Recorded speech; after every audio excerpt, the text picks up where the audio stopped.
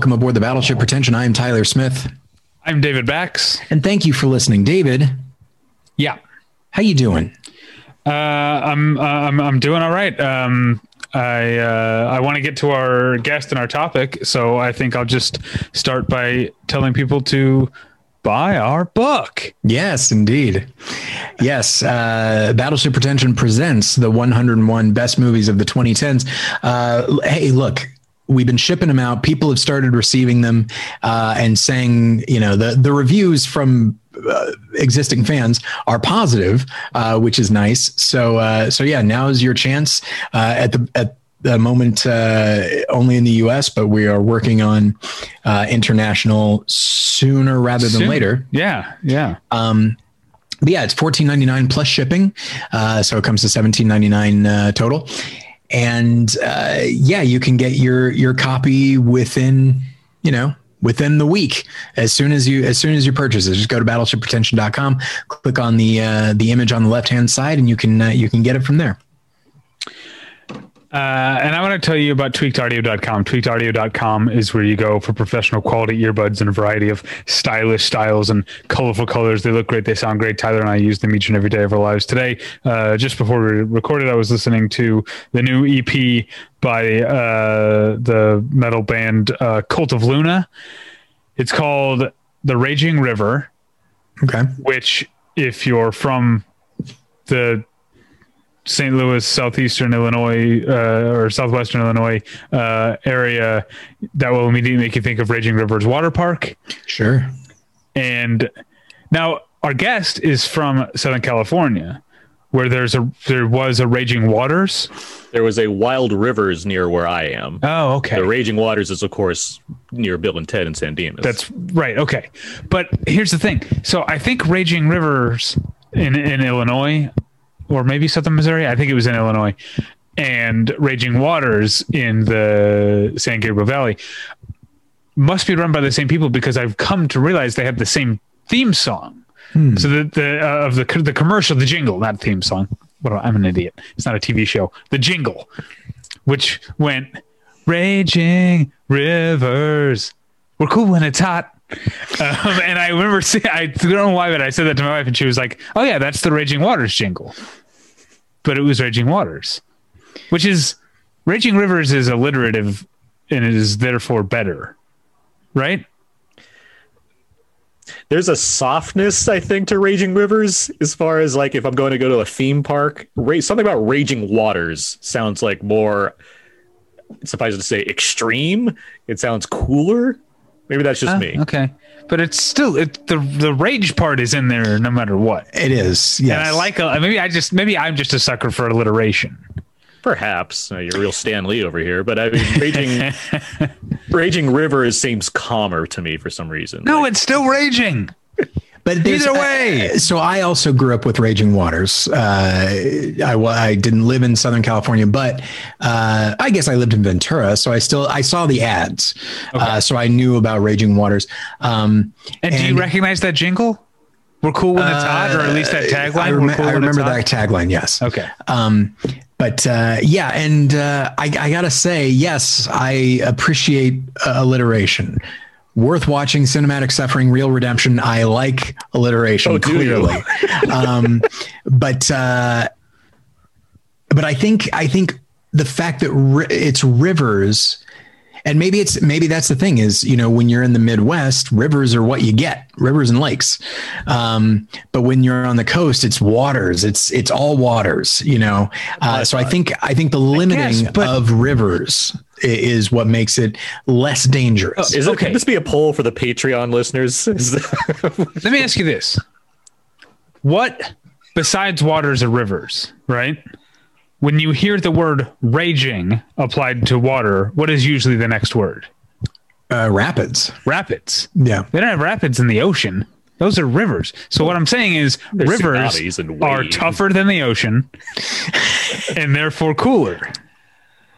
There are a number of countries I think would disagree. That rivers are tougher than the ocean? Yes. I mean, I know who agrees. Mr. Cuomo would probably agree with you. Rivers Cuomo, of course, not not one of the Cuomo clans. Yeah. Like I immediately when I said that, I'm like, oh yeah, that's right. There's this other guy that people might not agree with. Anyway, this all came about because of your ad. The new Cult of Luna EP, The Raging River. It's cool when you're hot. And it sounded great at my tweakedaudio.com earbuds. They're available at a low price at tweakedaudio.com. But if you use the offer code pretension at checkout, you get one third off that low price and no shipping charges. So please go to tweakedaudio.com and use the offer code pretension. If debit is your go-to card, Discover thinks it's time you get rewarded too. So, check out Discover Cashback Debit, a game-changing checking account with cashback on everyday debit card purchases. That's right. Cashback isn't just for credit cards anymore. Whether it's a movie date, flea market find, or midday latte, you can start earning cash back. And did I mention there are no fees, period? Check out transaction eligibility and terms at discover.com/cashbackdebit. Discover Bank, member FDIC. Tyler? Yes. Who's our guest? He's already chimed in. Well, he sure has. It was welcome. I think he brought a lot to the conversation. As long as he always does. I think that's important. If you don't announce who I am beforehand, I feel like me talking, within this pre-show segment, whatever you want to call it, I think that's allowed. Well, joining us once again from We Live Entertainment and the Out Now podcast, it's Aaron Newworth. Hey.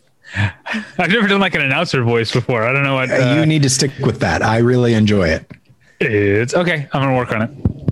I'm gonna be in the mirror going, it's Susan Burke, and just like introducing all our like regular guests and see which ones sound best, and that's who we start inviting back. Right, yeah. Once again, I'm very happy with how like seem kept we are and how nicely we seem to be presented for this Zoom 3-person exclusive podcast recording. I'm like, well, we're all here. We're all here to have a good time, but also keep it professional. That's right. I put a sweater on. I was just wearing a t-shirt, but I put a sweater on, which I wish I hadn't because it's very warm in here. And thumbs down. I wish I hadn't. Yeah, I mean, well, Tyler and I have talked about being on the same page, and I don't judge people who have like their way of coping with the pandemic and the endless sort of stay at home and this quarantine is to like relax and wear your soft clothes and stuff like that. I don't judge people, but like the way that Tyler and I have contended with it is by like maintaining a sense of normalcy and sanity by, putting on a pair of shoes and a shirt with a collar and stuff like that. Oh yeah. Like, we talked about this the last time I was on when we thought the pandemic would, be subsided because of American competence. We thought it'd be over by now. Yeah. Yep. Well, but still, Rivers Cuomo was able to release a new album within this time, so we have that going for us. Yeah, have you listened to it? Okay, Human. Are you on his payroll? Why do you keep bringing him up? Have you listened to it, Aaron? Are you sponsored by Rivers Cuomo as a person? I just like keeping in mind the continuity for this show, so we can, have, a way to go back to things in case. Yeah, I'm a big fan of storylines within podcasts that have no narrative. Oh, that's fun. Yeah.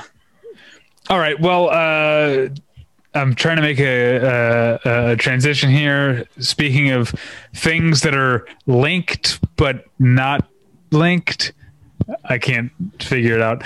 We're here to talk at Aaron's request about what you dubbed anthology films, but I think we're going to get into discussing what is the difference. What do we mean when we say anthology? What do we mean when we say omnibus? What do we mean when we say portmanteau? What do we mean, and does it count when we say hyperlink movie? Mm-hmm. I did not personally, in making my list, I did not include the types of movies that tend to get referred to as hyperlink movies. Like I think when we were texting Aaron, Traffic, I think was your example. That hyperlink is a movie that like has a lot of different stories that are connected in some like loosely, but they're not, to me, an anthology / omnibus movie is composed of individual parts that are separate from one another. And a Traffic or a 21 grams or whatever does not meet that, or Shortcuts, I guess, doesn't meet the criteria. What do you guys think? How did you guys define what we're talking about today? I definitely thought in terms of a movie that is sectioned off. And I mean, in a way, I tend to think in thinking of like an omnibus film or an anthology film, I think of really just one film that is a collection of a number of short films. Mm-hmm. And they have a common theme that could be genre. It could be the actual theme or whatever it is, or it could be exploring the same concept. But within that, these, like, not only do these characters are these characters not connected, but the films that, like, the world of each film doesn't even have to be similar to the other ones. Like, you could have like one film be magical realism and the other be, you know, a gritty realistic, you know, verite style film. So yeah, that's how I see it, as really just a collection of short films that are absolutely connected and are absolutely of one piece.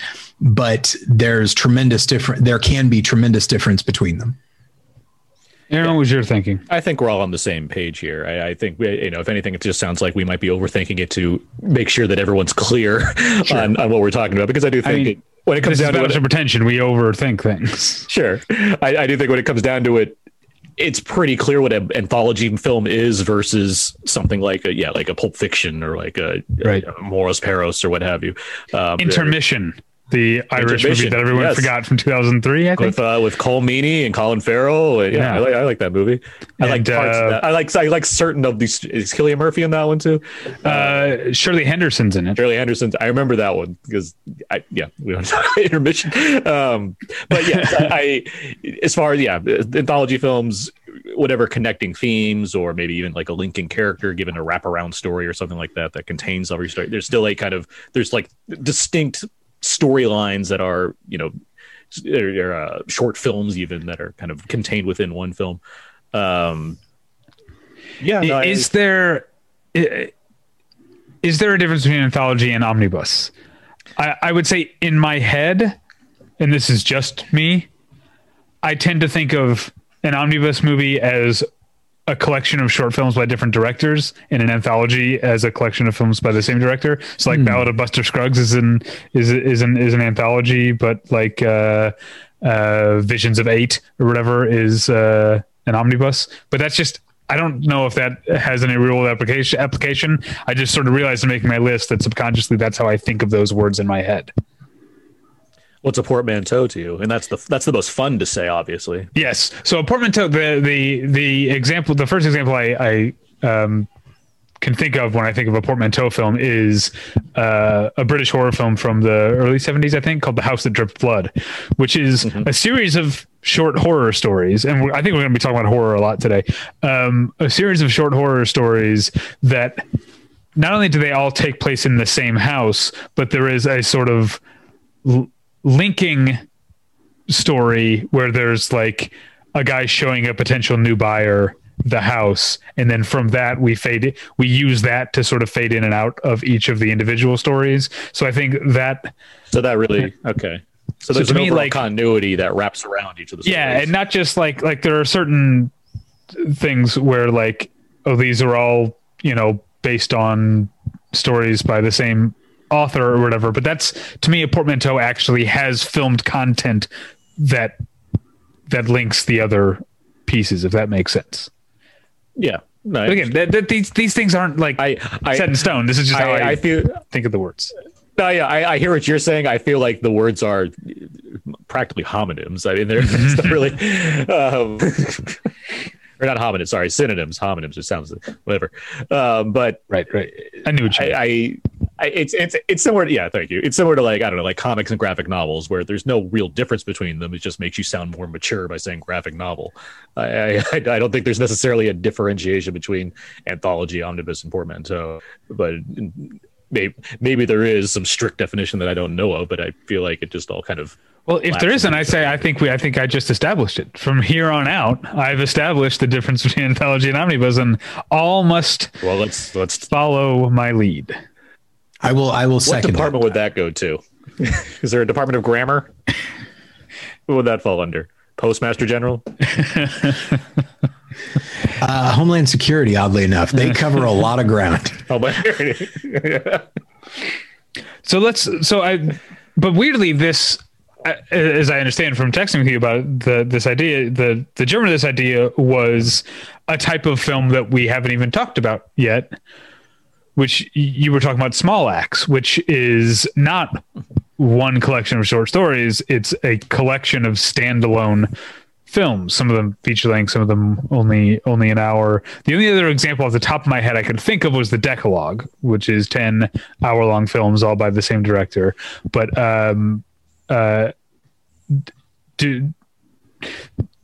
do we have a different name for those? Why am I like so hung up on my brain doesn't work. There's a word for naming things. I can't remember what it is. Anyway, where do those fit in, I guess is what I'm saying.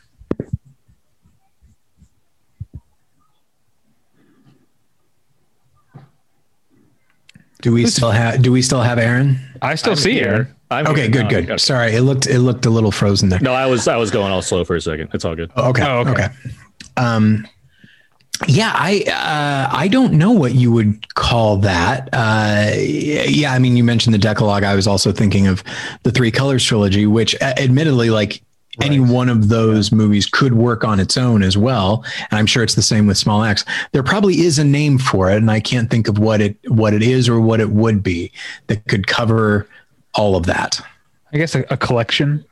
Sure. Well, that's what it typically, I mean, here's with the Small Axe thing, and I don't want to get into a like what's a film conversation because that's dumb. But we already did that episode, and we got it. Yeah, thank you. Homeland Security has been fully updated. They know what a film is now. I think the only thing that I recall that episode actually, I do think the only challenge for Small Axe compared to other anthology films is the fact that they're rather long by comparison to other anthology movies where things are, they can be 30 minutes or 10 minutes or 5 minutes or whatever. I feel like if you put all these movies in one box or like one sitting, which is what Steve McQueen, that's what he describes it. I describes it as one film. I feel like it just happens to be 5 hours instead of 2 hours. Right. Not dissimilar from like OJ Made in America. Like that's one whole documentary. It's 8 hours. Yes, people typically don't sit down to watch something for 8 hours in a row. And so it's split up for TV, but it is essentially one long documentary. I feel like this is one long anthology movie. That's kind of looking at it as far as that goes. So I do think I think an anthology film is the way you would call Small Axe. It's just, yes, it's going off the standard as far as, it's just a long one. And rightfully, Amazon's not going to be like, let's put out a 5 hour thing and just hope people strip. Like, I get why you would split that up. And understandably, yes, it causes, I guess, confusion as far as awards qualifications or what have you. But from everything I've read about how Steve McQueen describes it, he says it's a film. Like that's what I made.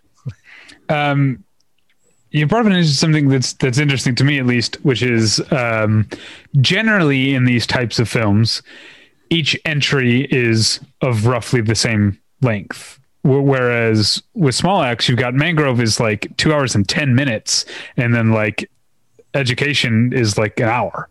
You've got a big differentiation. It reminds me of the Stephen King short story collection. Is it called Skeleton Crew? That starts with The Mist, which is practically a novella, and then has a bunch of short stories after that. The only other one I could think of that has entries of wildly varying lengths is a David favorite from a couple of years ago, the Argentinian film La Flor, which has like one. The third entry I think is like 6 hours long, whereas the last one is only is under half an hour. You mentioned Argentinian films. I was just going to say I watched Wild Tales this week, which is on my list. I mean, each one is is longer than the previous one. Oh, now it's still a 2 hour movie, but like the first one's maybe 5 minutes. The second one's like 10 minutes. The third one, like it keeps going. There's 6 stories total, and they keep getting progressively longer. But I mean, yeah, they're for the most part, yeah, there generally is more of a balance in time for the shorts. Sometimes it's can vary somewhat, but yeah, I know what you're saying as far as there's one that's something that's much longer than the others. Uh-oh. Tyler, can you hear me? Yes. Okay, I can. we're still here. Oh, Aaron's back. Okay. Right? Aaron? Oh, man. I'm here. Okay. Okay. I'm here. Okay, you're freezing a lot, unfortunately. Hopefully. Yeah. Want to try bouncing for a second and come back? Maybe?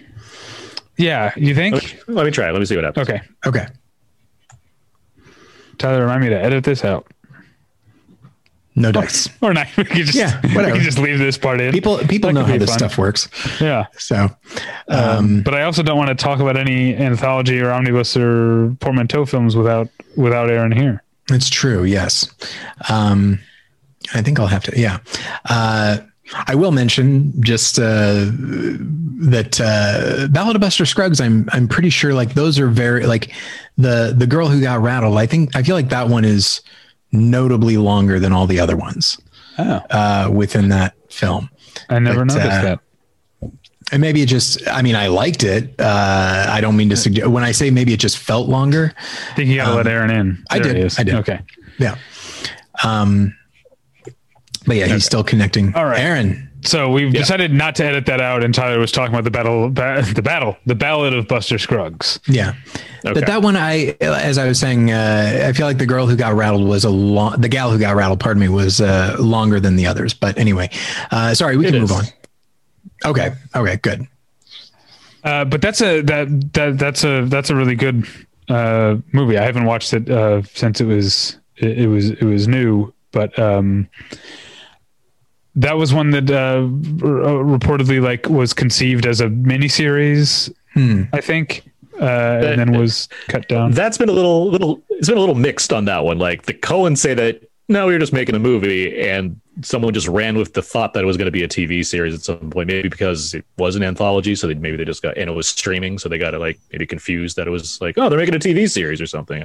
Or I wonder if Netflix tried to talk them into making it a series. I wouldn't be surprised. Yeah, and that would not surprise me. But I think by bringing up the Ballad of Buster Scruggs, you've given us a place to start, which is with movies that I refer to as anthologies, single director movies, because we're already there with, we talked about Small Axe, we mentioned the Decalogue and the Three Colors. These are all single directors. And I'm in making my, when Aaron came with this idea, almost all of the movies that immediately popped into my head were horror movies. Horror really seems to have the market cornered on anthology movies, but most of those are different directors. The one I could think of in terms of horror that's all one director, or actually there's two, but the first one I thought of was Mario Bava's Black Sabbath. And the second one, I forget the director's name, but I thought of Tales from the Hood. Rusty Cundiff, yeah.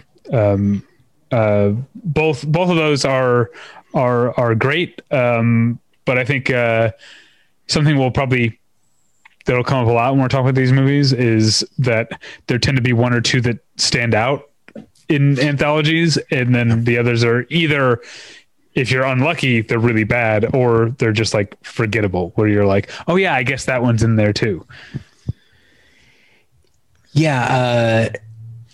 The horror anthology was something that I thought of, but none directed by the same people. When I thought of like a film that had only one director, the first place I went was not horror. It was Coffee and Cigarettes.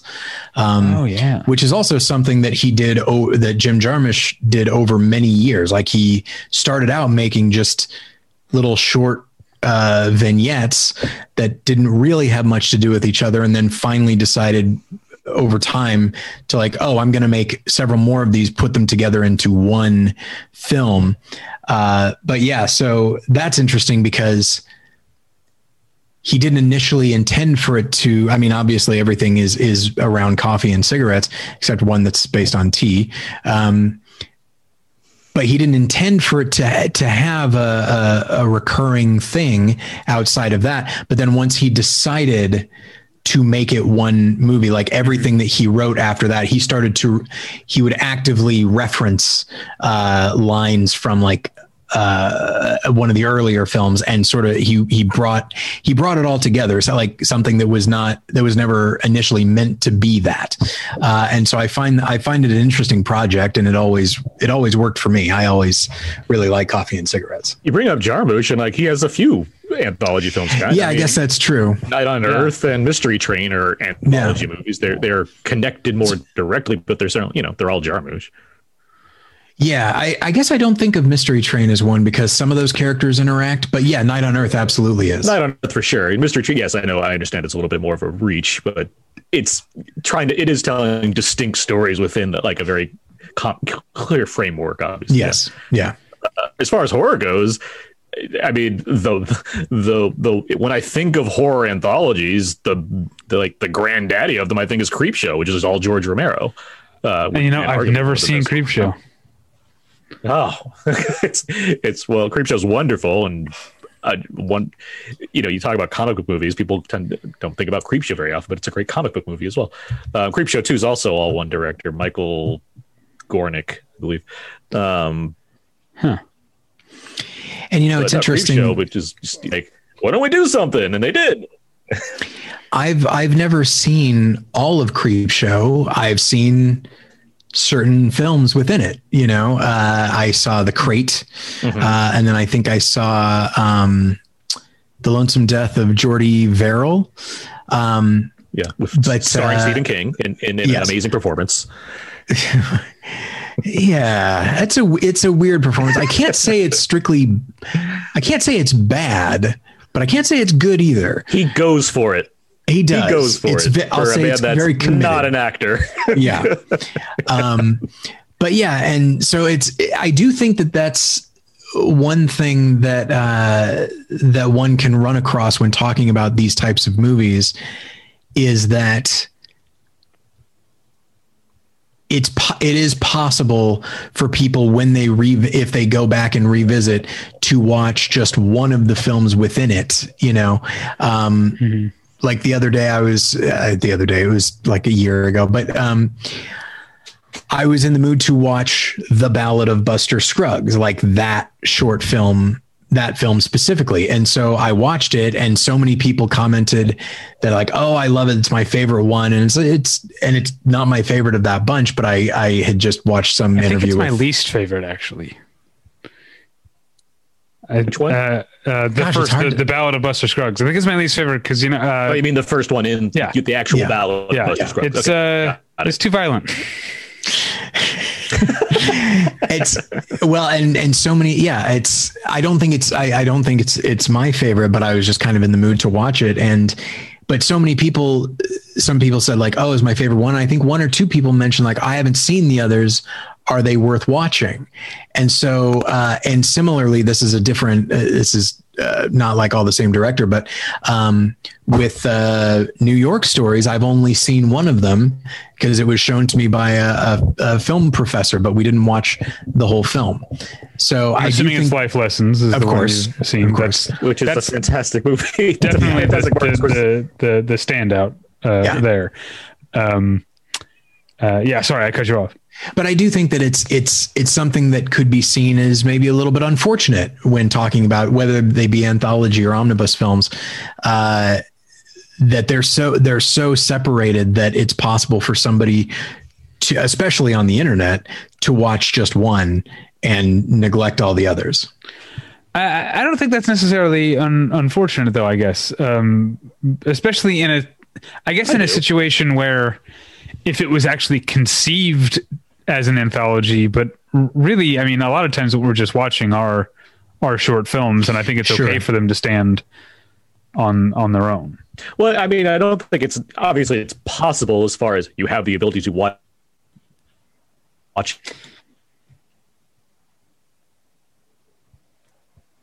here, and at this point, it's like, well, if you want to take that like extreme directions, like why don't you just watch the action scene in a movie and then not care about it? I mean, like, I feel like a director's made it, especially when it's one director, they made if you want to go Buster Scruggs, they made all of those shorts, and I feel like there's, by the time you get to the end of it, I do think there is not necessarily a through line narratively, but I think thematically it is trying to do something. And I think the experience is more rewarding because you watch the whole movie, which is something I don't feel like I should have to say. Watch the whole movie. Yes, there's a difference between a movie that's a regular narrative, that's one story, versus 6 different stories being combined.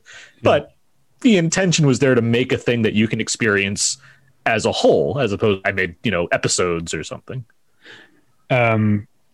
One that we already mentioned, one that we already mentioned that I think is definitely designed to be watched as a whole is Tales from the Hood, because which, by the way, is a portmanteau film because of the Clarence Williams III is the Undertaker, and each of the dead bodies is like he's like saying, and here's what happened here's how this person died, and that's like how you get into each story. But it does seem like there's like kind of like in the way a band puts together an album, there's an intentional sequencing to the stories in Tales from the Hood, in terms of like they're all very consciously about the horror metaphors for dangers and threats in the Black community, but you see the where the threat comes from shifts each time. And I think that they're put in the order they are very intentionally. I'm not trying to pick you apart, but I mean, every short film has an intention on their sequencing. Yes, obviously this one's very deliberate. But you're saying every anthology has an intention in this sequencing? I don't think a director randomly says, what would be good right here? This one. I don't know. Maybe that one. Like, I do think they've actually thought this through as far like, right. But I guess but do you think, I feel like Coffee and Cigarettes, I think there's a reason why Jarmusch put the shorts in the order that he puts. But there's difference. But what I'm saying about Rusty Cundiff is and this is all speculation, I don't know, but I feel like he, from conception, like conceived these. Whereas Jim Jarmusch, we know he was making these Coffee and Cigarette shorts. Yes, when it came time to put the movie out, he put them in an intentional order.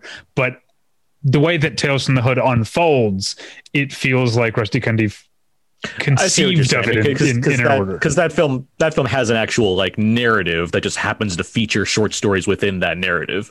So and yes, in the writing process of that, I can go with that. Yes. Speaking on that one for a bit. Speaking on that one for a bit, real quick. I've been watching a bunch of anthologies, obviously for this, but also horror anthologies in particular, just because there's a lot of them and it's fun to watch horror anthologies. And I've, as a horror fan, something I've picked up on with this one, like watching these anthology movies specifically, they don't tend to run with like ideas that are socially minded very much in the same way other like standard horror movies are. When you think of, I don't know, like Vietnam and Texas Chainsaw Massacre or what have you, with the exception of Tales from the Hood, which is obvious because it's dealing with Black characters in the horror environments, which is already puts it in a different sphere. But and it's just so many things that people are going through, where you have one involving police brutality, obviously you have one involving a Klan member, essentially a former Klan member running for office. Like there's things that are very clearly devoted to what it is for going over like Black men in America, Black people in America, where other horror anthologies, they don't seem to like have that in mind. There doesn't seem to be like that's something I noticed. I don't know if any of you guys have noticed that with the other horror anthologies you might have seen, but as far as having a kind of another measure behind it. Yeah, I saw one called Dead Time Stories. In fact, I saw 2 volumes of it, and it was just so horrendous. Those are more recent, right? They are more recent. I mean, in the last 10 years, I think. Yeah, I guess more recent than the ones we're talking about. But and they're all. It's produced by George Romero, but did he direct any of them? No, they would have been much better. I have no doubt. But he acts. I don't even know if he produced it. He acts as the MC. Essentially, it just cuts back to him, and they clearly gave him. just sort of like generic things to say in between. And, you know, he's not that great of an actor, George Romero. And so, and it's all stuff where it's like, oh, this film was not very good. But then it comes back to him and he says, there's a couple that I remember. One is, if you've stopped screaming, I have another story to tell, which would work a lot better if the movies were not absolutely terrible. And then one, it ends with like a thing. I think a character winds up shooting himself, and it cuts to George Romero and goes, well, that didn't turn out very well. and that's clear. That's easily the best part of Dead Time Stories 1 and 2 is just George Romero just sitting in a chair, just saying these things that are written for him. But yeah, that was a really bad one. And I felt bad that, you know, George Romero had to be a part of it. He didn't have to be. I'm sure he was getting some money to make another movie, but yeah. I have a review of it somewhere. The only other, so it just comes across. It just comes across as like, I guess like a campfire story. A lot of the like horror anthologies compared to something like Tales from the Hood, which, you know, in addition to being entertaining, has like another agenda in mind. I just found that interesting as far as watching horror movies and knowing all, you know, most of them tend to be informed by something, where anthologies don't seem to have that preoccupation. They just like, you know, we're just telling some stories and they're fun. Yeah. The only other horror one I could think of that's all directed by the same director, and I'm glad I looked this up because I didn't even remember that it was, is a movie from 1983 called Nightmares, and they're all directed by Joseph Sargent. The Taking the Pelham 123's Joseph Sargent. They have nothing whatsoever to do with one another except for having like a pretty good cast, if accidentally so. But young Emilio Estevez plays a. That's your starting point. Got it. Yeah, he's a kid who hangs out in an arcade and then gets like sucked into the arcade game or whatever. Lance Henriksen is a priest. And Veronica Cartwright is definitely the last and least of the ones. Just a woman who's like plagued by a rat in her house. I don't know. It's not that great. You've also got Christina Rains is in the first one, which is called Terror in Topanga, which is awesome name, more alliteration. Plus it's you know, LA County, Topanga. Obviously it came out before Boy Meets World, where there was a character named Topanga. Before? Oh, that's a bummer. I was hoping that she inspired it. But I don't know if, well, I guess Tyler, you're from Southern California, as you both are. As someone who's not, when I came to Los Angeles and I was like, hey, there's a canyon named after that character from Boy Meets World. Anyway, I was more or less like, I because this matters. I didn't know about Canyon because I just didn't go to that part of LA. So by the time I found Topanga Canyon, it's like, oh, all right, that adds up. It's a pretty shady area. I get it. Malibu. I've got two more that are by the same director that I can think of. They're both Italian films from like the 60s and 70s. There's The Vanquished, or I Vinti, which is Michelangelo Antonioni collection of short films mostly about teenagers. And then there's Pasolini's The Decameron, which is a bunch of short stories from The Decameron. So there's that era of like 60s European cinema. There are actually a number of omnibus and anthology films. I haven't seen all of them, but I've seen at least one other that will come up when we get to multi-director or omnibus. Omnibuy? If we're still on a Omnibuy. Yeah. As far as same director goes, there's Woody Allen's Everything You Always Want to Know About Sex But Were Afraid to Ask. Still never seen it. Title's too long. It's a long title. You start reading Gene Wilder and has you some need fun a in nap. that one. I mean, how am I supposed to on my TV, like I'm searching Hulu or whatever for like, my thumbs are going to get tired. Right. Oh, I like this guy. I like him a lot. I wish I hosted, no offense, I wish I hosted a podcast with that guy. Who just gets worn out by weird things. Yeah, I actually haven't seen it either. There's also Akira Kurosawa's Dreams. Oh yeah, that's right. I forgot to put that on here. I've seen that one. I have seen. You remember nightmares, but not dreams. Interesting. Yeah. You know why? Because I have Nightmares on Blu-ray, and I don't have Dream. I don't own Dreams. Fun thing about that one. This is obviously later in the life of Akira Kurosawa. Is it his final movie, Dreams? I think so. No, his final film was Matadeo. Okay, thank you. I know it's one of it. He's up. It's 1990. It's up there for him. But most of Dreams directed by him. He was up there. He had some health issues, and I know Ishiro Honda, director of Godzilla, was a big help for him on that film. Oh, I'm a big Godzilla fan. Listeners do not know. I know. So I know that. Yeah, Dreams is very cool and very memorably very colorful.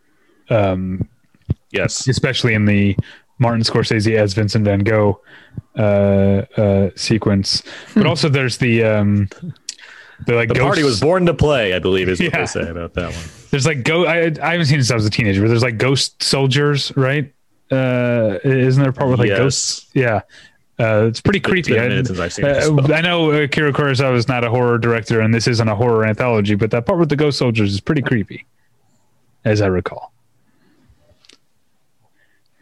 What else is by one director? Do we have anything else by a single director? Sin City. I've never seen it. Yeah, okay. Yeah, I guess that counts. I mean, the characters... They live in the same city, but it's still distinct stories being told within them. Yeah, that's true. Is there crossover? I feel like there is a little bit with like the bar. The bar is a central unit for like everybody that can be located, but I mean, they're still, as they're telling these stories, they are distinctly their own stories, which is what the comic series was as well. The Frank Miller series. It's a series of graphic novels that all exist within the same city, but they're all distinct stories that are set within it. So.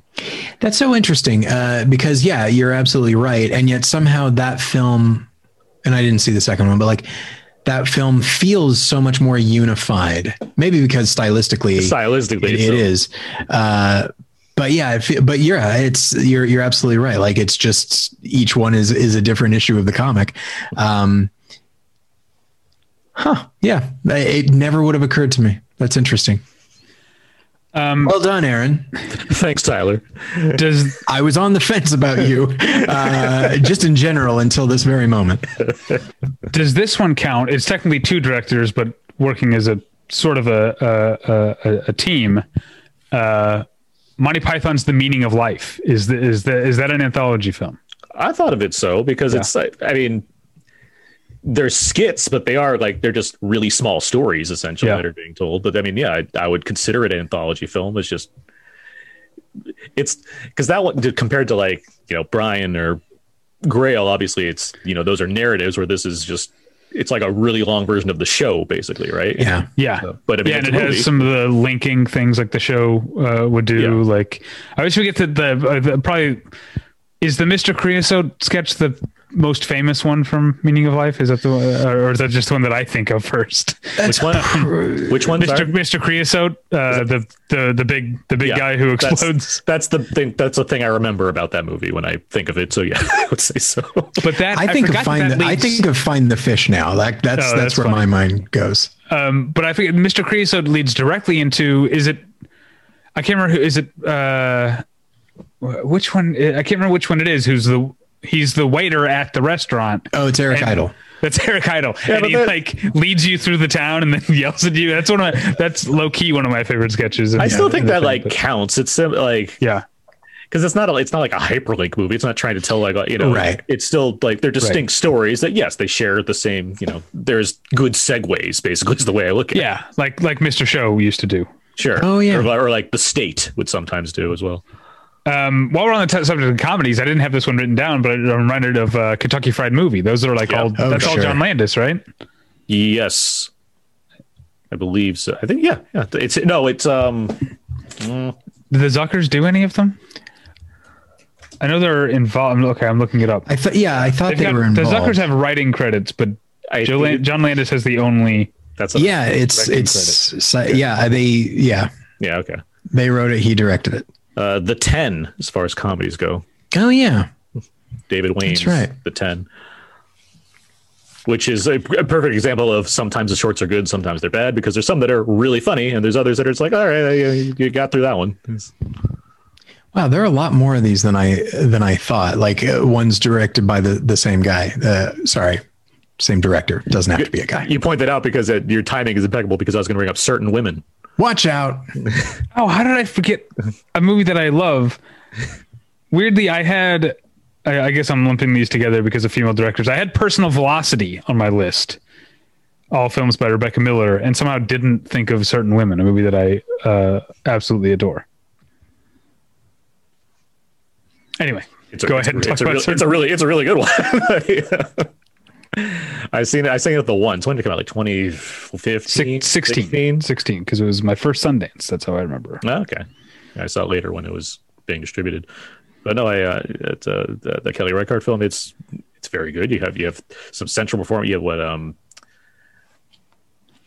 obviously you have Kristen Stewart and the other actress who's Lily Gladstone. Lily Gladstone, thank you. Yeah. And the final one, which I think most agree is like the best one, but then you have Michelle Williams in the second one, and the first one's Laura Dern and Jared Harris. Jared Harris, there it is. And also remember, James LeGros is in the first two. Yeah, he shows up at the very beginning of the Laura Dern one, and then is the husband in the Michelle Williams.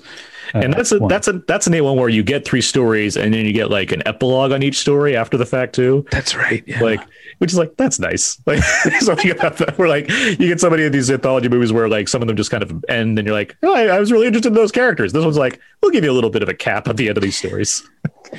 And those are all based on stories by the same writer. I can't remember his or her name. But back to Personal Velocity, also Rebecca Miller, all three shorts in Personal Velocity, directed by Rebecca Miller, were based on short stories written by Rebecca Miller and are already published in a volume called Personal Velocity. Like, well, that worked out. Like, has there ever been? I'm trying to think of another movie where a short story collection is adapted like in its entirety. I remember TNT did a miniseries of Nightmares and Dreamscapes, but I don't think they got all the stories. But like 10 episodes of that. Technically, Frank Miller is the co-director on Sin City. So. That's right. That's a good one. All right, what else do we have that's single director? Are we moving on to multi-directors or omnibuy? So here's a question I had for you guys as far as this topic goes, because it's a single set of three directors. Okay. But Cloud Atlas, a movie David, you're a big fan of. Now, obviously, they're interspersed, so it's not traditionally an anthology film in the same way that others that are just presenting short stories at a time. But they are 6 distinct stories. I think, and within the book, right? They are separate to a degree, aren't they? Yeah, there's the first half of each, then the second half of each. So the Tom Hanks true one is the only one that exists from beginning to end in the story. Because it starts with the earliest, tells the first half, and then goes up from to the future, and then tells the second half of that one and goes back the other way. That's right.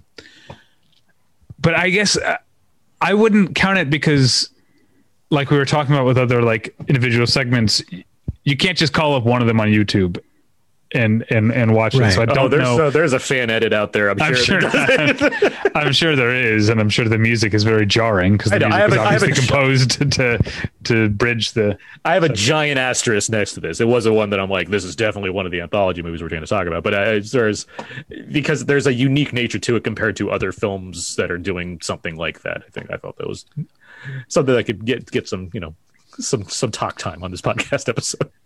There also is, as I understand it. You mentioned three directors working together, and there's a bit of that, but didn't like Tom Tykwer essentially did 3 of them, and the Wachowskis did 3 of them with a little bit of overlap. Yeah, but it feels like it was a highly collaborative process, right? But again, we don't need to rest 20 minutes on Cloud Atlas. I just want to put it out there. I could talk about Cloud Atlas. I'm sure you can, but Forever. It's but one of my Tyler's. favorites. I can see Tyler's eyebrows falling off of stress already about it. So. I enjoy Cloud Atlas. I don't enjoy it as much as David does, but I really thought it was a good movie. Is it in the book?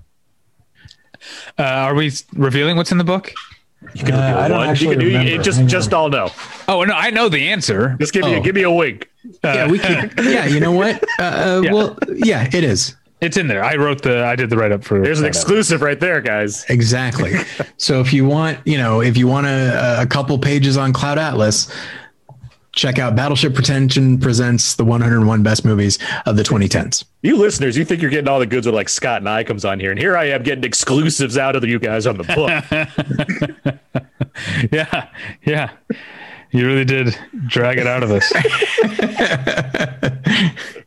That's that New Earth perseverance that I've been hearing so much about. Yeah, I asked once and got it. It really worked. So if we're moving on to multiple directors, Sure.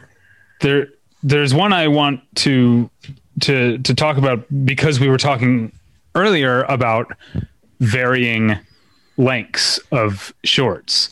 There's one by multiple directors that is the opposite. Every short in this movie is exactly the same length down to the frame. It's called 110901. Oh, okay. It's a series of short films sort of inspired by the September 11th attacks.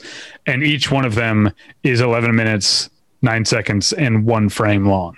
And it's a comedy.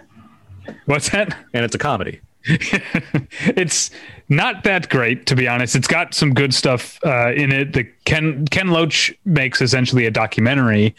Sean Penn directs one that is garish. It's terrible, and it has Ernest Borgnine in it. And then a lot of them I don't really remember that well, to be honest. But I saw this in the theater at the Landmark in Chicago. No one else even remembers this movie existed. It's got some big names. Shohei Imamura did one, and Mira Nair did one. I don't remember it. I see now. Yeah. Oh yeah, Iñárritu, Alejandro González Iñárritu did one that was also kind of documentary-ish and was very disturbing, as you might imagine, given the subject matter. Samira Makhmalbaf did one, and then there's some directors I don't really know their names. But I brought up one that no one's ever somehow missed completely. I mean, it sounds familiar now that you bring it up, and it's so interesting that that I forgot about it, given how specific the premise is. Yeah. But yeah, it's, I mean, any opportunity to see just a really bad Sean Penn film, I'm there. It's so bad. Do they do takes to the camera? I won't spoil it, obviously, for the listeners. When we're done, remind me if you want to know what happens in the Sean Penn one. No. I will tell you, but I don't want to say it for the listeners because it would be a spoiler. Well, I'm glad you got that one out of the way first. Okay, should we stick with non-horror? Because I prepared for this watching a lot, and a lot of it was horror. So I tried to move away from it because it was I'm having so much fun in this genre. But I need to watch some other movies outside of it. So there's a couple. I have a couple, if you don't mind, if I can. Yeah, whatever. Yeah, absolutely. My absolute favorite Disney movie is Fantasia. Yeah, that's on my list too. And it's my list is arranged by year, so I know where I am with all this. But Fantasia is wonderful, and yes, obviously it's a lot of different animation directors.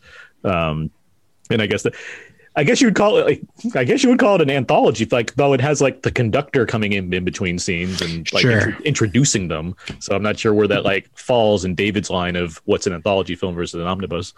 I think of it as I guess an omnibus because it's multiple directors. I love Fantasia too. I loved it as a kid. I found the conductor's voice very soothing. Yeah, it was early ASMR for me. The movie's perfect in my eyes, I think. And it's it's in that first 5 Disney movie era where they're just experimenting and going big, and they're like these colossally expensive movies. People don't realize these movies were hugely expensive and basically didn't make money.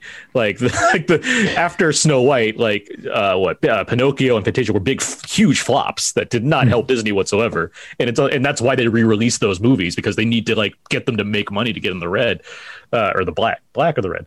Regardless, you want to be in the black. You want to be in the Yes. black. Yeah. So but Fantasia, I think, is just wonderful. Like the experimentation aspect of it, as far as doing a variety of different things and using, in just lacking any kind of sense of narrative, just going completely dialogue free, just using these classical tracks, and then just finding unique ways to animate each of them and doing them differently. I just find it an extraordinary experience. I was so happy watching it the other day because I haven't watched it in a while, and it's just. I mean, you're talking about the conductor being soothing. The whole experience is just like, let me just relax to this right now. Even when it gets intense with like, yeah, it does get intense. Balder Mountain or some of the other ones, like they're just, there's something so special. I mean, that's why these Disney movies are so, they hold up in the way they do. There's just, it doesn't matter when they were made. Just the amount of effort in that animation is very clear to recognize on screen. And I think that's especially the case with those earlier ones where there's nothing like that. Like there's nothing, and you don't get that again because you're not doing it that way. Well, we did get Fantasia again. Where do you rate Fantasia 2000? So I watched that again too. I had not seen it since I saw it in theaters with my dad in '99. Yeah, that's the last time I saw it. So I watched it again, and at the time, the things I remembered at the time, I mean, I remembered them pretty well as far as which ones were which. Like I remember Donald being like this Noah's Ark story. I remember using Pomp and Circumstance, which is like has been so. Mm-hmm. Like tied to graduation ceremonies, that it's fun to see it used in a different way. That's the one that sticks out to me too from 22 years ago. That one and the whale one, for whatever reason, like really stuck out to me. Like it's just something. What's it called too? I wrote it down. Pines of Rome. Something about like. It's a mix of, because it's hand drawn and computer animation that they're mixing that in there, and just this like weird story of these whales that like emerge from the water and other in the air, which is also being treated as water, and then there's the final bit of them like emerging in space. Just something about that just really like stuck out to me at the time when I watched it. But then Rhapsody in Blue, it's amazing. It's like the. I don't think Fantasia 2000 like quite fine. I don't know how to describe why it's not as good as Fantasia, because it's the same basic thing, but I mean, it's still very effective. It's something that I do wish could have seen more from, because they were planning to like keep doing, when they made Fantasia, they're like, we're going to keep doing this every year, which is an insane idea as far as we're going to get our animators to just keep animating these things. It's going to be great. And we'll make our other stuff. But, if they did it again now, I'd be first in line. So why not give people of all ages a chance to watch animated movies that are set to these like classical tracks and just discover things in a unique kind of way like that? So. Well, just got to hang on another 28 years, and we'll get another one, Fantasia 2050. Well, if we're sticking with, I guess. My list is alphabetical, so Fantasia was going to be next for me anyway. The one after that is a movie called Far From Vietnam, which is kind of fascinating as a depiction of the Western, like the European left, and their vision of what was happening in Vietnam while it was going on, which is like. In some ways very very simplistic and maybe even condescending, but is also filled with fascinating filmmakers. What year is this movie? 70 maybe, let me see. Far From Vietnam. No, 67, so early on. Yeah.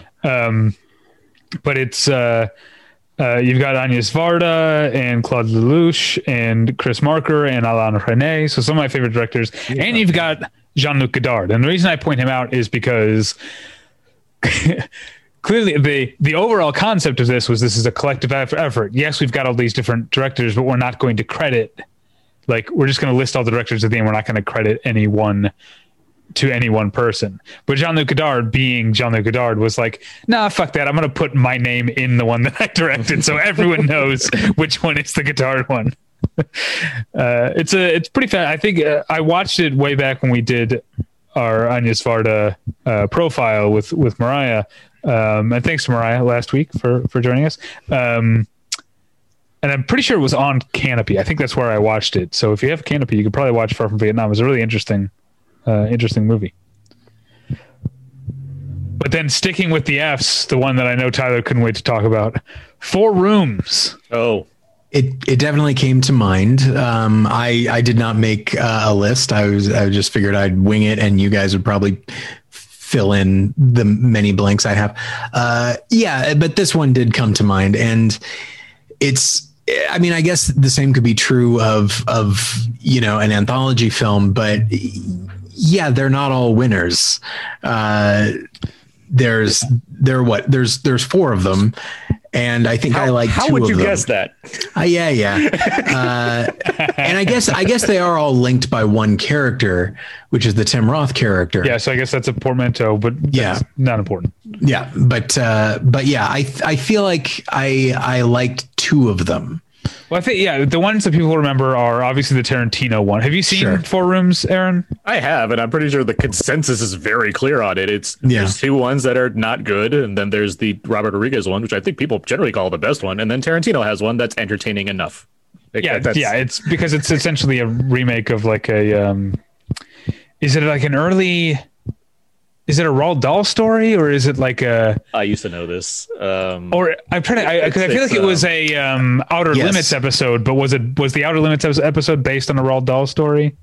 Man from the South, adapted from Man from the South by Roald Dahl. Roald Dahl. Okay. So maybe I'm thinking just Outer Limits also did some version of this at some point. Anyway, that's not the point. That one's memorable, and obviously, the Robert Rodriguez one is like dark farce. It's very gruesome in some ways, but also very funny. Wait, which one? The Robert Rodriguez one, right?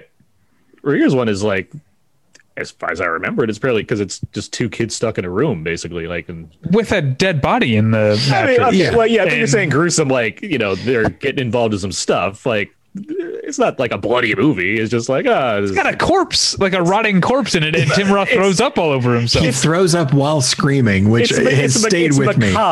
It's not like okay, all right. Let's say macabre. I think like in the same year, like From Dusk Till Dawn comes out. That movie could be gross. Okay, well, I guess I thought this body was. Now, granted, I haven't seen this movie in maybe like 15 years, so maybe I'm not remembering certain details from it. But I don't distinctly remember it being like a graphic movie. Like his is fairly lighthearted by comparison to the other ones. I thought. Wow, maybe that's the balance of it, because there's a body. It's like, well, we can still make it fun. But then there's also the Allison Anders one with the head that I remember because it has Madonna in it. And it's like a coven of witches are in one of the hotel rooms. Yeah. And that one, at least I remember. The other one, I always have to look up, the Alexander Rockwell one. I can't remember it offhand right now. In which there's like, even looking it up, I'm not entirely, it's like a couple who like play like, they rope the bellboy into like their weird, like, is this a role playing thing? It's like, is this a domestic violence incident, or is this part of their role play? And I guess it's uncomfortable, but it's not super memorable, except for the fact that it's Jennifer Beals, right? I believe so. Or is she in the witch one? I don't think she's in the witch one. No, she's in that one. Yeah. Anyway, we spent way too long on Four Rooms. But, yes. I watched it multiple times as a kid, or as a budding cinephile, I guess. Well, what else do you guys have in terms of multiple directors? Are we sticking with non-horror right now?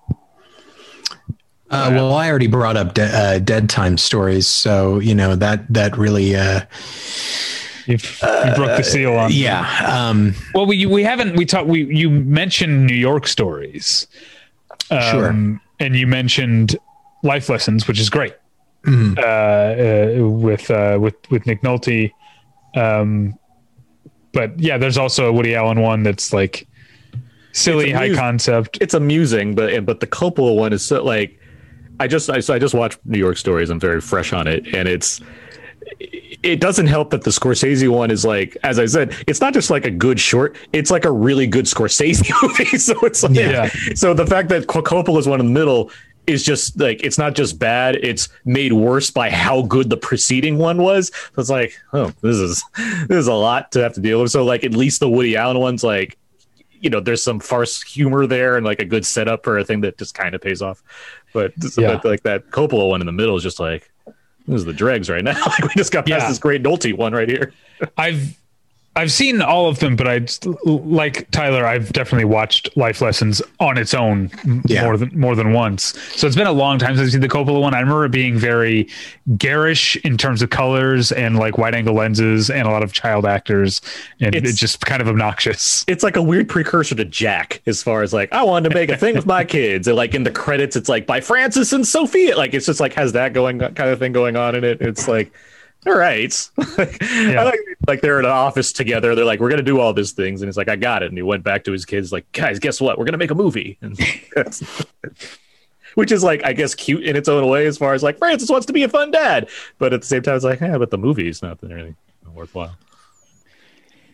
I'm trying to think if there's, go ahead. No, go ahead, Tyler.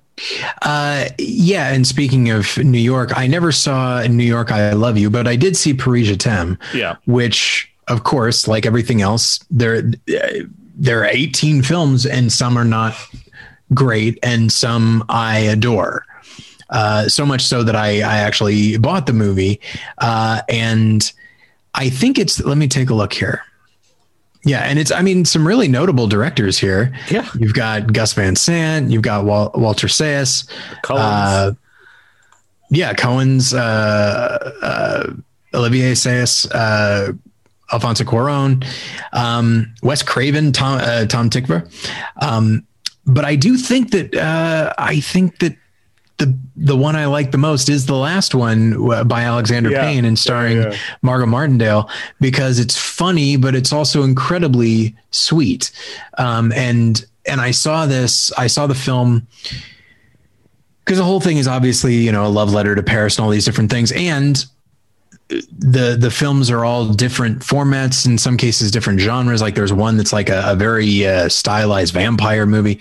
But you know, at this point I have traveled to a lot of different countries, and I often feel like, an ugly American, and just like, I'm just so out of my element. And here you have Margot Martindale, who is totally out of her element, and she's playing kind of not that she's dumb or anything like that, but she's playing a tourist. She's playing just a full-on tourist. Right. But but it's like, just because she's that, she can still love this place as much as anybody else. In fact, she loves it a great deal.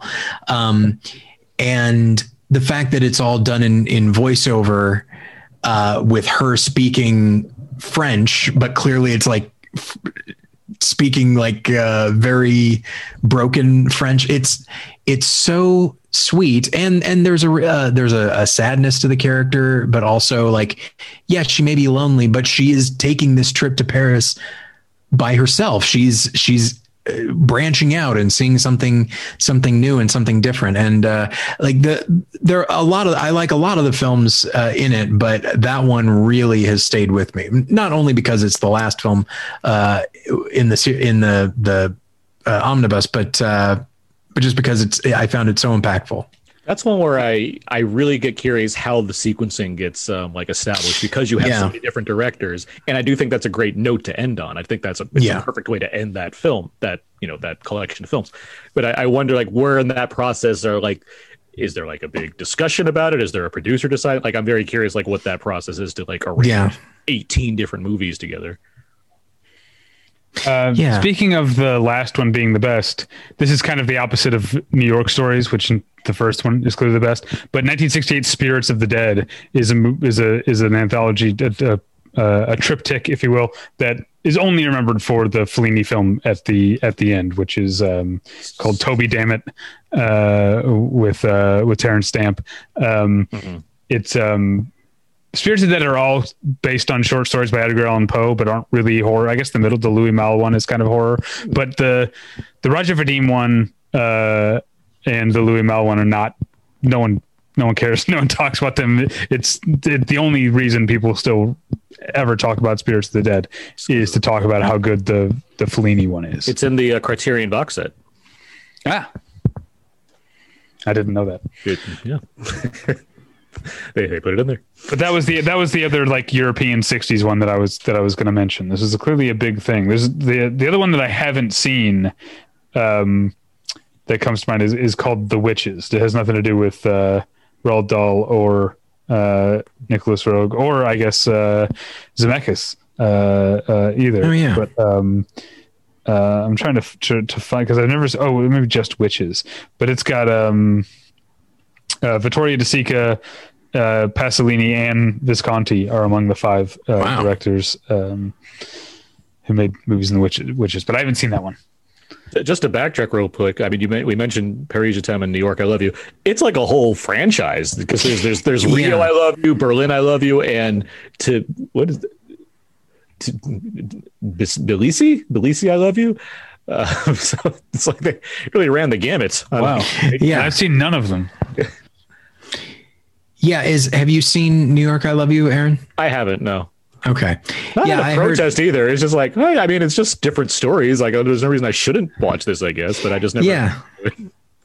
I think there's I think what I heard about it is that like after a certain point, it gets a little bit too precious. I can see that because it's all love stories. And yes. Something about that in there. And within that, there's a tendency to sentimentalize something. But it has Natalie Portman and Brett Ratner directing movies, so that probably went well. Oh boy. All right. Well, they can't all be winners, I guess. The last non-horror one on my list, personally, speaking of Criterion, is Visions of 8, which is that's the 1972 Munich Olympics, and it's 8 different directors, each taking on a different aspect, or I guess a different sport, but not necessarily. This is another one that I watched in preparation for one of our profile episodes, and we did Milos Forman like 2 years ago or whatever. And he does, whereas so many of these directors are focused on like the feats of strength or just like the grandeur, he does the shot put and makes it look as comical as possible. He seems to have gone out of his way not to take the shot putters seriously, or the little like the men in sport coats who rush out into the field and place markers where the shot has landed. But that one's got a number of other directors, including, I can't remember his name, the guy who made Tokyo Olympiad. He went from making a short about, I guess he did Tokyo Olympiad first. What year is Tokyo Olympiad? I can't remember. But he made a 3-hour, Kone Chikawa is his name. He made a 3-hour movie about one Olympic Games, and then made a short film about a different one. 65. So, Claude Lelouch shows up again. So Claude Lelouch is clearly a veteran of these because he did one of the 11-9-0-1 ones, and what was I just talking about that he Far From Vietnam, he did one of those. That seems to be a I forgot the other thing about Visions of 8 is not only is it 8 different directors doing 8 different short films, they also represent 8 different countries. Okay. So Milos Forman is Czech, obviously. Claude Lelouch is French. Arthur Penn is the American. John Schlesinger is the Brit. But Visions of 8 is really great. I'm pretty sure it's on the Criterion channel, and definitely worth watching. Do you have any more non-horror ones? No, it's all I have left. Oh, I thought you were asking me. Sorry. I have a number of actually they're all animation. Okay. There's the rare twofer, The Adventures of Ichabod and Mr. Toad. Sure. Yeah, absolutely. Which is pretty great. I have it on Blu-ray. I watched it not too long ago. The Ichabod Crane one, especially, like it has a good atmosphere as far as like creating a sense of horror, because it is, it's the Headless Horseman story. It's really neat to like watch that and be like, yeah, Disney knows how to like, get in there if they want to, as far as giving kids something to think about beyond like how animated it is. It's like, oh yeah, there's a mood here. There's some atmosphere. Narrated by Bing Crosby, who does it great. Like so much better than you'd think. Yeah. Speaking of twofers, I didn't put this on the list, but Aaron, did you see Black Bear from last year? Yes. Does that count as like? I think there's too much DNA between the two for it to truly count. But I think there's more going on, I think, than just two separate stories. But it is on the surface, the structure of the movie is that there are two separate stories. Yeah, I mean, you can apply that to a number of films in that line. I think the interpretation of Black Bear, I think, comes down to it as well, as far as how you'd see that. But I see where you're coming from. Like, yeah, it's doing a thing in multiple ways, so it's like it can be seen as that. That's a read. All right, sorry, Andrew. What are your other animated ones? That's fine. I don't discount it. That's all I'm saying. I think those are good thoughts there. The other animated ones, the Animatrix. Which I mean, it's a collection of anime shorts directed by premier anime directors at the time when the Matrix sequels were coming out. But it was, it's always been released as a collection, with the exception of the final flight of the Osiris, I believe, which premiered with the terrible Dreamcatcher. It premiered in front of Dreamcatcher. It's like, if you're excited for the Matrix, get ready. We're going to play a short film from the Animatrix in front of Stephen King's Dreamcatcher to get you ramped up for it. But no, especially if you're like a fan of the Matrix franchise, it's like, yeah, we got anime films that are all set in, this universe. Cool. And it has these great directors, including Shinichiro Watanabe, who did Cowboy Bebop, and the director of or the creators of what's that MTV Liquid animation? Aeon Flux. Yeah, Aeon Flux. Yeah, there's one of the creators of that series has one of the entries in there. Like, remember the Aeon Flux movie with Charlize Theron? Yeah, that exists. So just barely though. I've had the Animatrix on DVD for like 15 years and I've never watched it. How long is it if I were to sit down and watch it? It's an hour and change. Oh, really? Yeah, it's not. Or no, wait, no, it's longer than that. I'm sorry. Just pulled it up. It's an hour 40.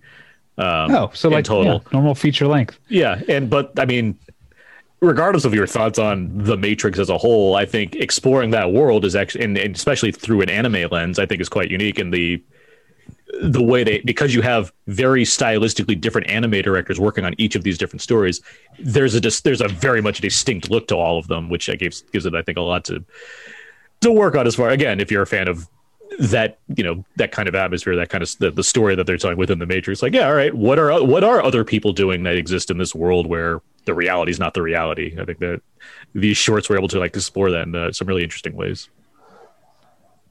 So the last one was what was it? Batman Gotham Knight, which is another series of animated tales that came out before The Dark Knight arrived, and it's released as a collection. And again, you have a number of different animation directors that are all telling different Bruce Wayne / Batman stories they're worth it. Again, it's like, if you're a fan of this kind of thing, they're giving you a lot of that and presenting it in ways that you don't normally see, which I admire. So, and in short bursts, as opposed to here's a whole length film on this thing. So. I'm reminded another non-horror one that I meant to bring up earlier. Amazon Women on the Moon is of course a bunch of different directors, but anyway, not important. Just wanted to bring it up because Joe Dante did some of them, and I love him. Joe Dante was the main thing. Yeah. All right, so that brings us to horror, it seems. Yeah. Okay. Yeah. I mean, if we start alphabetically, we have to start with the ABCs of Death. Sure. Of which I only saw the first one. And it's did I see two? God, it's been a long time. I can't remember it.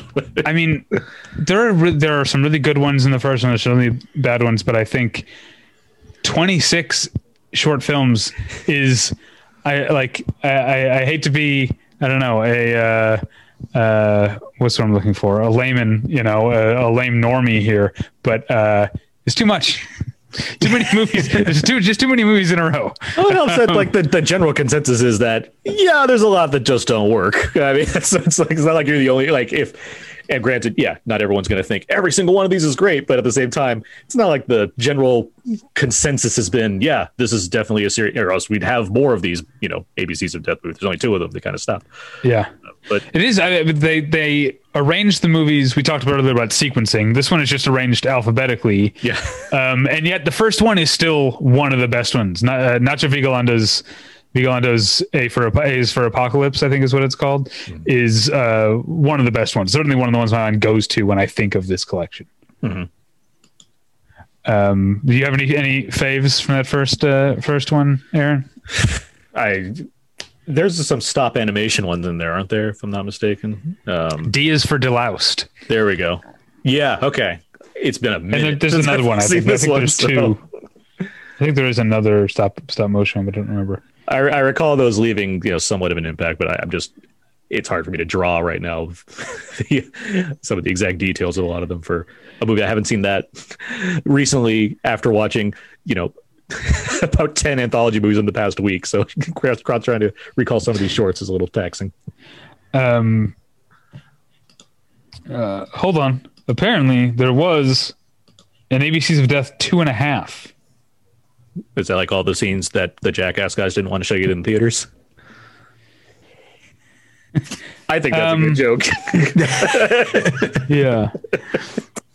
Huh. I guess people, ABCs of Death was comprised of like submissions as opposed to commissions, submissions. Okay. And so ABCs of Death 2.5 is another submissions thing. It's the ones that didn't make ABCs of Death 2. Okay. Didn't make the cut. So is it just 13 letters or what is it? I don't know. It's only 85 minutes. Whereas, how long is the first? It's like 2 hours. It's like 2 hours and 6 minutes or something like that. 124 minutes. Yeah. The first. It's too long. It's too many. It's a lot. Yeah. Yeah. There's some gross ones in there too. Yeah. that comes to mind. Yeah. All right. Well, let's move on from ABCs of Death then. Well, there's one I know, Tyler, you've seen it, Dead of Night, which is yes. I think the first horror anthology, or at least the very early one at first, 1945. I'm reluctant to consider it that though, because there is a story that a framing story, and people are telling stories within it. What's a portmanteau? Yeah, that's so I guess it's that, but it is. I saw it fairly recently, and I really responded to it, and I do like that each one has a different tone. Some are creepier, and some are more just amusing. Yeah, I really like it. Yeah, I watched it last week, and yeah, very much so as far as the kind of tone of like Charles Crichton does the like the most comedic one. That said, even that one has a kind of very moody moment where a guy just walks into the water and the camera just sits on him as he's doing it. And it's like there's some evocative imagery going on there. But I like that whole film. It's very good. But the last sketch story, the one involving the ventriloquist dummy, like that one in itself is already like inherently creepy to me. Just sure, that kind of thing is creepy. I think you walk in knowing that like ventriloquist dolls are just kind of inherently creepy, but it does it actually scared me. And not that, I guess not even that part. It's the wraparound towards the end where you have the main character, so to speak, of the framing device kind of going through all the stories to some degree. Yeah. And it gets back to the ventriloquist thing. And there's just, it's maybe like 7 seconds long, but it's like the dummy comes alive and it's just so eerie how they shot it. Because while there's a man, he's like in a jail, and there's this dummy, and the dummy gets up and he's walking towards the man. But in the background, you have like the jail like door. You have like a bunch of faces all pressed into it, just staring at him. Yeah. And it's like the combination of things going on. There's like, this is the scariest thing I've seen in a while. And I love horror movies. I watch them all the time. Seeing something from 1945 that freaked me out a lot more than many of the ones I've seen just recently, I found that to be quite impressive. Yeah, it's really effective. And the note, the note that it ends on, because horror and comedy often go together very well. But to end on that note instead of like a lighter note, I think is well notable. it handled. I won't go too far into it, but like I do like how it handles that wraparound story. There are some. Yeah. There's an ambitious idea that they're doing there that I just don't think you have seen very often at that point in cinema. Right. At least mainstream cinema. Yeah. But yeah, Dead of Night. That's a great one.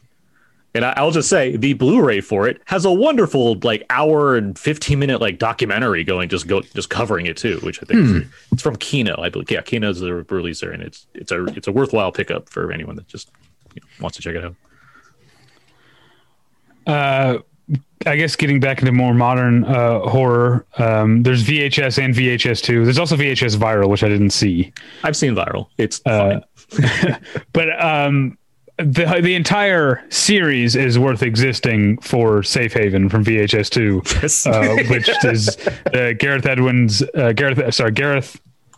or Edward. I always get them mixed up. Gareth Evans and Timo Gigento. Yes. Team up. That's what I think about VHS 2, especially is, well, it's not as jittery as VHS overall. It's two is much better. I have a lot of problems with one, and it finds, I think, more interesting ways to use the found footage concept. These are all found footage movies, we should have said, for those who don't know.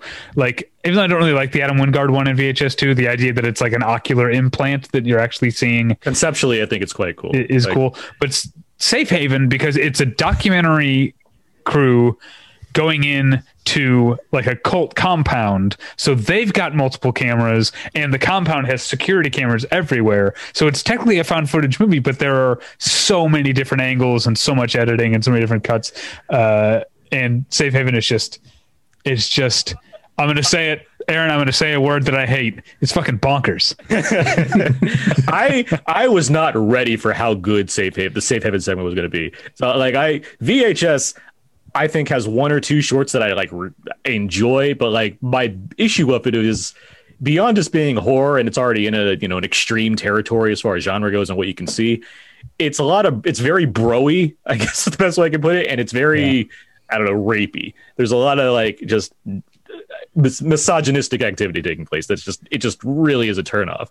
And then 2 starts, and the Wingard one comes in, and yes, conceptually it's cool, but it already kind of starts to bring you that same kind of feeling to an extent as far as things that are taking place. So I was like, okay, so we're just going to get more of this again. But then, is Safe Haven the second one, or is it the third one? I can't remember if the look this up very easily. Who's the Blair Witch guy? One of the 2 Blair Witch directors does one, and that might be Eduardo Sanchez. I think that's why I'm confusing it with too. I think let me see. I don't entirely remember. It is. That's the second one. Ride in the Park. That's the second one. Yeah. So the third one, Safe Haven, and Ride in the Park is great too. I really like that concept also. It's a very unique take on the zombie movie. But Safe Haven, and that it's a good like 20 minutes, right? It's a lengthy chunk of time. But the visceral thrill, and I'm knowing it's like the guy that directed The Raid, and you have Timo, who goes on to direct some other crazy action movies. I had to stop it. I literally had to stop when it ended. When we're going to the next one, I had to pause it and leave the room and go to the bathroom and just put water on my face. And I texted my co-host Abe from Out Now, the podcast I host. I texted him as like, I am sweating right now because I just watched the second segment from the director of The Raid in VHS, or the third, whatever, in VHS 2, and I just need to pause and take a break. It is such like it's not only like intense, it's a thrill ride as far as like what it's doing. Yeah, we didn't even talk about what it is, but it's just like this crazy cult story, basically. And I don't want to give too much away, but it really elevates a lot in that 20 minutes. I'd say it's worth price of admission, except I really like beyond. I mean, the first one's fine, but I think the rest of them are very good too. The Ride in the Park is the Eduardo Sanchez one, and Slumber Party Alien Abduction. That's from the director of Hobo with a Shotgun. They're just. You're right as far as the way they explore how to use found footage and what they can do with it. I think comes VHS 2. I really like. I think it really comes alive and as far as the potential of that franchise. We probably should have mentioned in VHS 1, I guess the first VHS, the Radio Silence one at the end, which I think is called 103198. Mm-hmm. It's good because those Radio Silence guys are just very like clever. They are, and that's the best one of those of that bunch. It ends well in that regard. Yeah. What else do we in terms of anthologies? I think the only other one. No, I have 2 more. There's a forgotten one from just a couple years ago called Nightmare Cinema. that I guess is the 2018. Yeah, I guess it's a portmanteau because the idea is there's lost souls who are wandering the city stumble upon a movie theater that's showing something that the title speaks to them, and they go in, and then the one's there, and they sit down and they watch essentially their nightmare on the screen. And Mickey Rourke plays the projectionist, but Joe Dante did one of those, as did Mick Garris and Ryohei Kitamura. David Slade did one that's pretty scary, and then Alejandro, I don't know how to say his name, Brugus, but the guy who made Juan of the Dead, I think, which I haven't seen. But he did one that is very blasphemous. That's kind of intentional. David Slade should be making more movies. Like, that guy has a very great visual eye, and I feel like he just got all that Twilight money and is just like, I'll just do TV. Yeah, and his entry is definitely, I think, the creepiest one. Not surprising. I'm trying to remember who the woman is in it. I wanted to say it was Embeth Davis, but I don't see her name on it. Maybe it's Elizabeth Reeser. This is not important. Oh, it's Annabeth Gish. Okay. She's an Embeth Davis type, I think. Yeah, so Nightmare Cinema, hit or miss. It's one of the, like, Mick Garris is such like a... Yeah. Like, he's got his hand in all the horror, and he seems to, like... A lot of good things become because of it, but then when he directs, it's usually not my favorite. And he does like the weakest one, I think, in Nightmare Cinema, which is like a kid who's been shot and is in the hospital and is like on the verge of, he's like in between, he's like in ghost state in between life and death, and like wandering around and talking to other like people who are dead or nearly dead. Anyway, and deciding whether or not to come back to life, I guess. So I did want to, I was looking at a list of horror anthologies, and I want to say in 1986, there was something called Dead Time Stories. That is not the one I'm talking about. I am talking about, I don't know if they were trying to relate their films to this one, but no, the ones I'm talking about came out in 2010, 2011. It's not the least obvious pun, you know. The last one on my list, and then I'll shut up, except I probably won't because I'm a windbag, as we talked about. And I'm realizing now, I didn't realize this until just now I looked it up. These are all by the same director. So we should have talked about it earlier. Tales from the Dark Side, directed by John Harrison. A movie that I saw fairly recently. By recently, I mean like since COVID, because I like all of that time is just, I don't know. It's all collapsed, and it could have been yesterday or a year ago at this point. But it's a portmanteau. That is also a portmanteau because you got Debbie Harry as like a witch type who's like preparing to slaughter and cook a boy that she's Matthew Lawrence.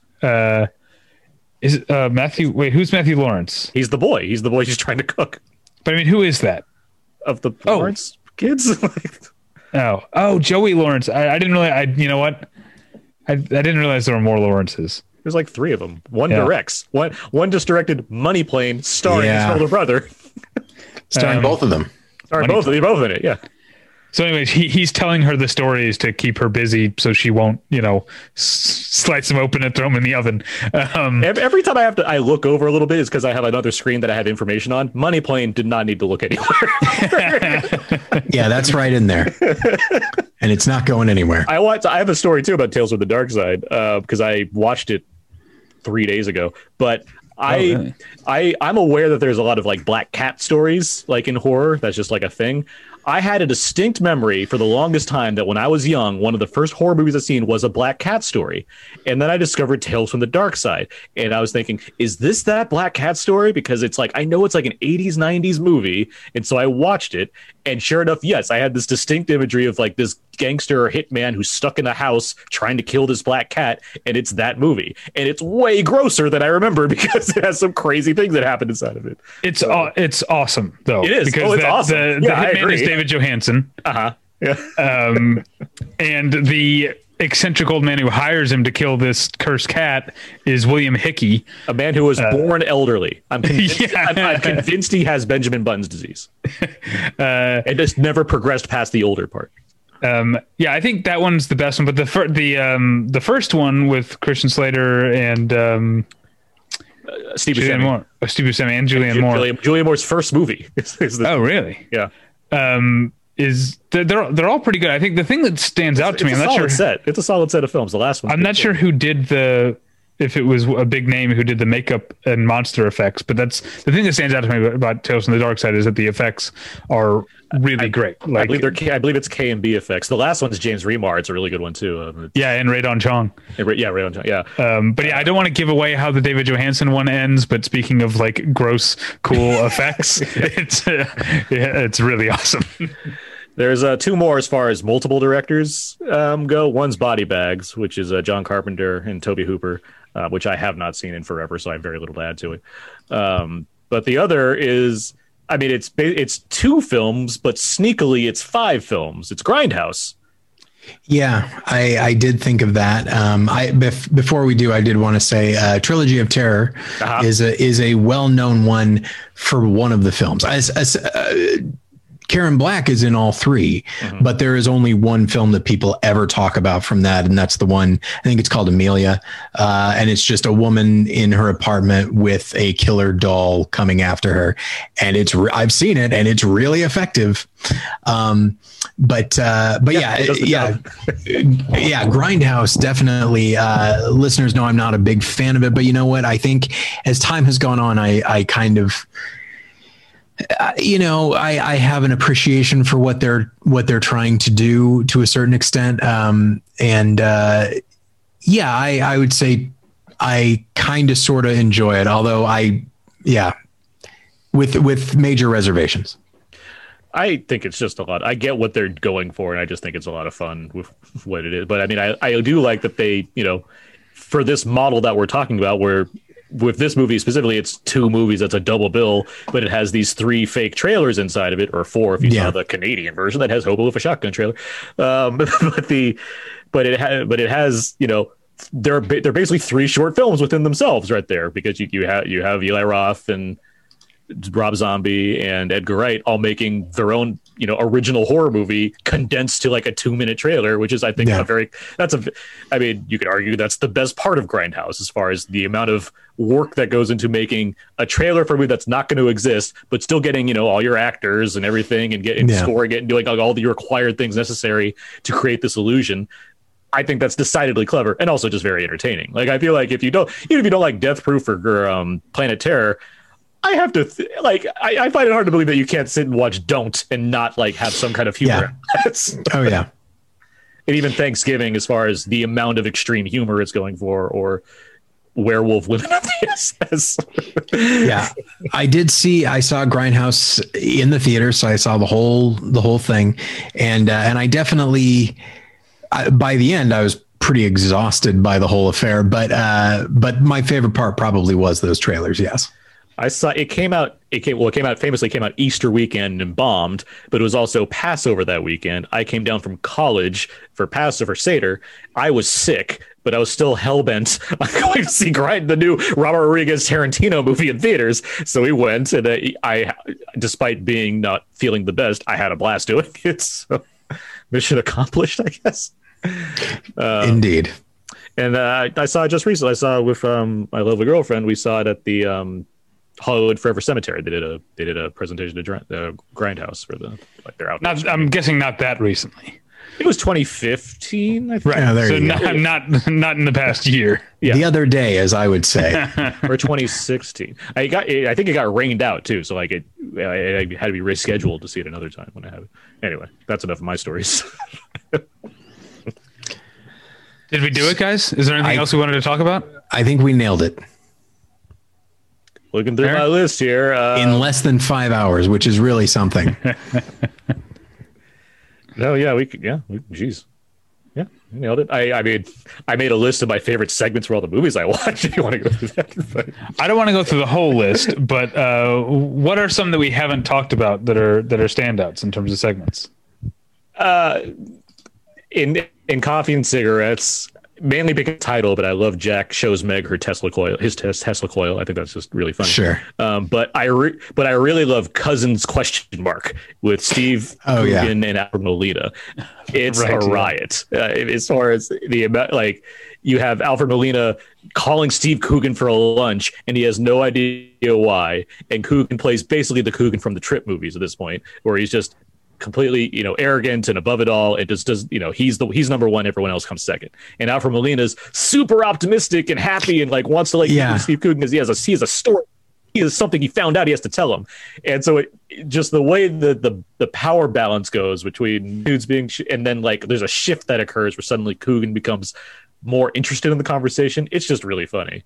And then that's followed up with Delirium, Bill Murray, the RZA, and the Jizza. And it's like, only Jarmusch could bring these guys together and make a wonderful little short film. So, Yeah, my wife and I still pronounce Bill Murray's name Bill Murray. you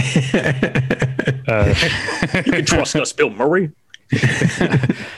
Oh yeah, I forgot that I meant to when we talked way back earlier when I was talking about Mario Bava's Black Sabbath. I meant to point out to single out the final. I think it's called A Drop of Water or Water Strips or something like that. But that one's really, really great. They're all three are pretty good, but that one's very great. I like the first one quite a bit. The first one's very moody and spooky to me. That's the one with the telephone calls.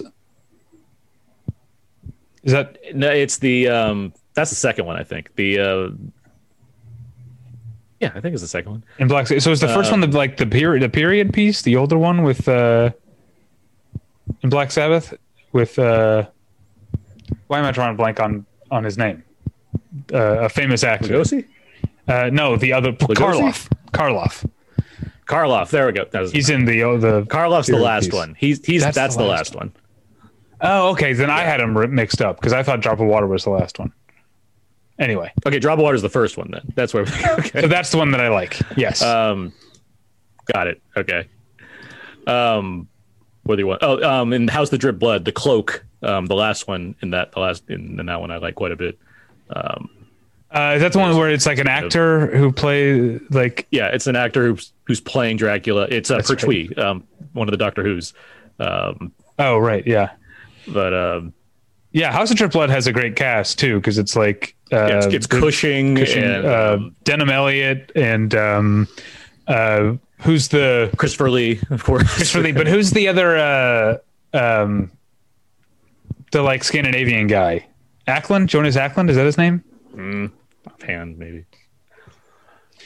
He's in Lethal Weapon 2. He's got Okay, yeah. Joss Ackland? Joss Ackland, that's his name. Yeah. I wanted to single that one out. I feel like there's another. Did you have any other segments you wanted to single out? I feel like there's one more I meant to I'm say. just throwing them out there. I mean, Night on Boulder Mountain from Fantasia is. I really enjoy. Speaking of Bela Lugosi, he's the model of the demon. I forgot the mountain. We briefly did talk about Night on Earth, but the Roberto Benigni segment is so great. It's so much fun. Yeah, although I do like the one with Armin Mueller still. I enjoy the whole movie. They're all good. Yeah. Yeah, no, But it's just like none to that look. jump- I guess I already. Yeah. What I like about the Roberto Benigni is that because I am the age I am, I came to knowing who Roberto Benigni was because of Life is Beautiful, a movie that even as a teenager I despised. I've always hated that movie, and I hate that like his insufferably saccharine, schmaltzy performance, and that was his persona to me. And so to then come to him his Jim Jarmusch movies, in which he seems like way more of a live wire and way more of a dangerous performer in Down by Law and in Night on Earth. It was a bit of a revelation for me. Sure. I never saw Pinocchio, but I had a reflexively bad association with Roberto Benigni. He's made 2 Pinocchios now. Is that true? Yeah, he made the one that he directed, and then the one just this year. Oh. He did a Pinocchio movie, Which is supposed to be good. Is it? Because when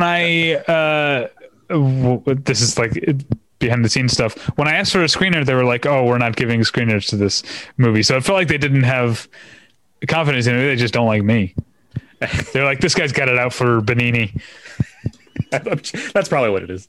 Yeah, I forgot he was in that because that's a Matteo Garrone movie. Yeah, it's not. He didn't direct this Pinocchio movie, but he's like, I got another stab Pinocchio. Let's do this, guys. Now I'm old enough to be the Geppetto. Jarmusch needs to get back with Benigni. I'm surprised he hasn't. Honest, I'm surprised he's not in The Dead Don't Die. Like, where is he in there? Like, it seems like prime territory for a random Italian man to show up in the middle of a zombie apocalypse story. Yeah, maybe because Jarmusch is still cool, and Benigni's become the Italian Robin Williams, and what a perfect opportunity for him to get back on track. Yeah, exactly. Yeah, you know what? Let's call up Jarmusch. In Limits of Control 2, what I assume is his next project, we can move away from Isaac Tabarrok and get back to Benigni. He can be the new hitman. All right. Now we did it, right? Yes, we covered the ground here. All right. So. You can find us at battleshippretension.com. This week at battleshippretension.com, I'm so far behind. And we're also recording earlier in the week than usual. So I should have reviewed Cherry, Crisis, and The Father. So there should be reviews of all those at battleshippretension.com right now. We'll find out. This is like me doing the Bill and Ted, like, we'll put the keys under the hat or whatever. Then we'll see if this actually happens. They're sure about it. Yeah. They're sure that it happens. So that's the difference. You lack a lot of confidence right now. But you should be able to find those reviews at battleshippretension.com. You can email us at david@battleshippretension.com or tyler@battleshippretension.com. You can follow me, David, on Twitter at davypretension. Follow Tyler at tylerpretension. Tyler, do you have anything to plug? No, not right now. Aaron, where can people find you, supposing you want them to? Yeah, people can find me. I have lots of places to be found. I host a podcast called Out Now with Aaron and Abe. My friend Abe and I discuss the weekly movie releases. We also do commentary tracks every month. Right now, we are doing a series of Hannibal Lecter commentaries. So the first 5 months of this year, we're talking every single Hannibal Lecter film for a commentary track. We just did Silence of the Lambs, which is a lot of fun. And what else? I write for WeLiveEntertainment.com. You can find all my movie reviews there. My personal blog is AkotaZeke.com. I write Blu-ray reviews and Criterion reviews mainly at whysoblu.com. Also, at the time of this recording, tomorrow I'm going to be a part of a panel for Film Independent to talk about film criticism, which I'm quite excited about. So by the time this recording comes out, it should probably be available on YouTube somewhere. So Film Independent's Coffee Talks series, I guess, is the place to find where that is. And I'm on Twitter at Aaron's PS4. I will say, you said a 5-part Hannibal series, and I had completely forgotten Hannibal Rising. I had forgotten that movie existed. Yeah, I never saw it. It's a movie I've seen once, and I'm gonna have to watch again before I do a commentary track. So I'm about to double my intake on the Hannibal Rising this year. From the director of Girl with the Pearl Earring. Yeah, weird. All right. Well, thank you, Aaron, for joining us. Thanks for humoring me. I'm surprised you hadn't done movie anthologies, but I was excited to talk about it. Yeah, it was a fun topic. I'm glad I'd seen a bunch of them.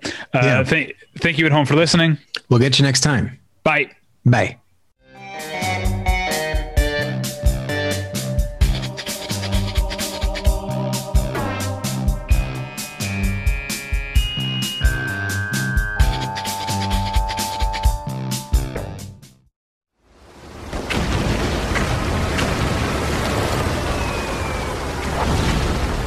This program is a proud member of the Battleship Pretension Fleet.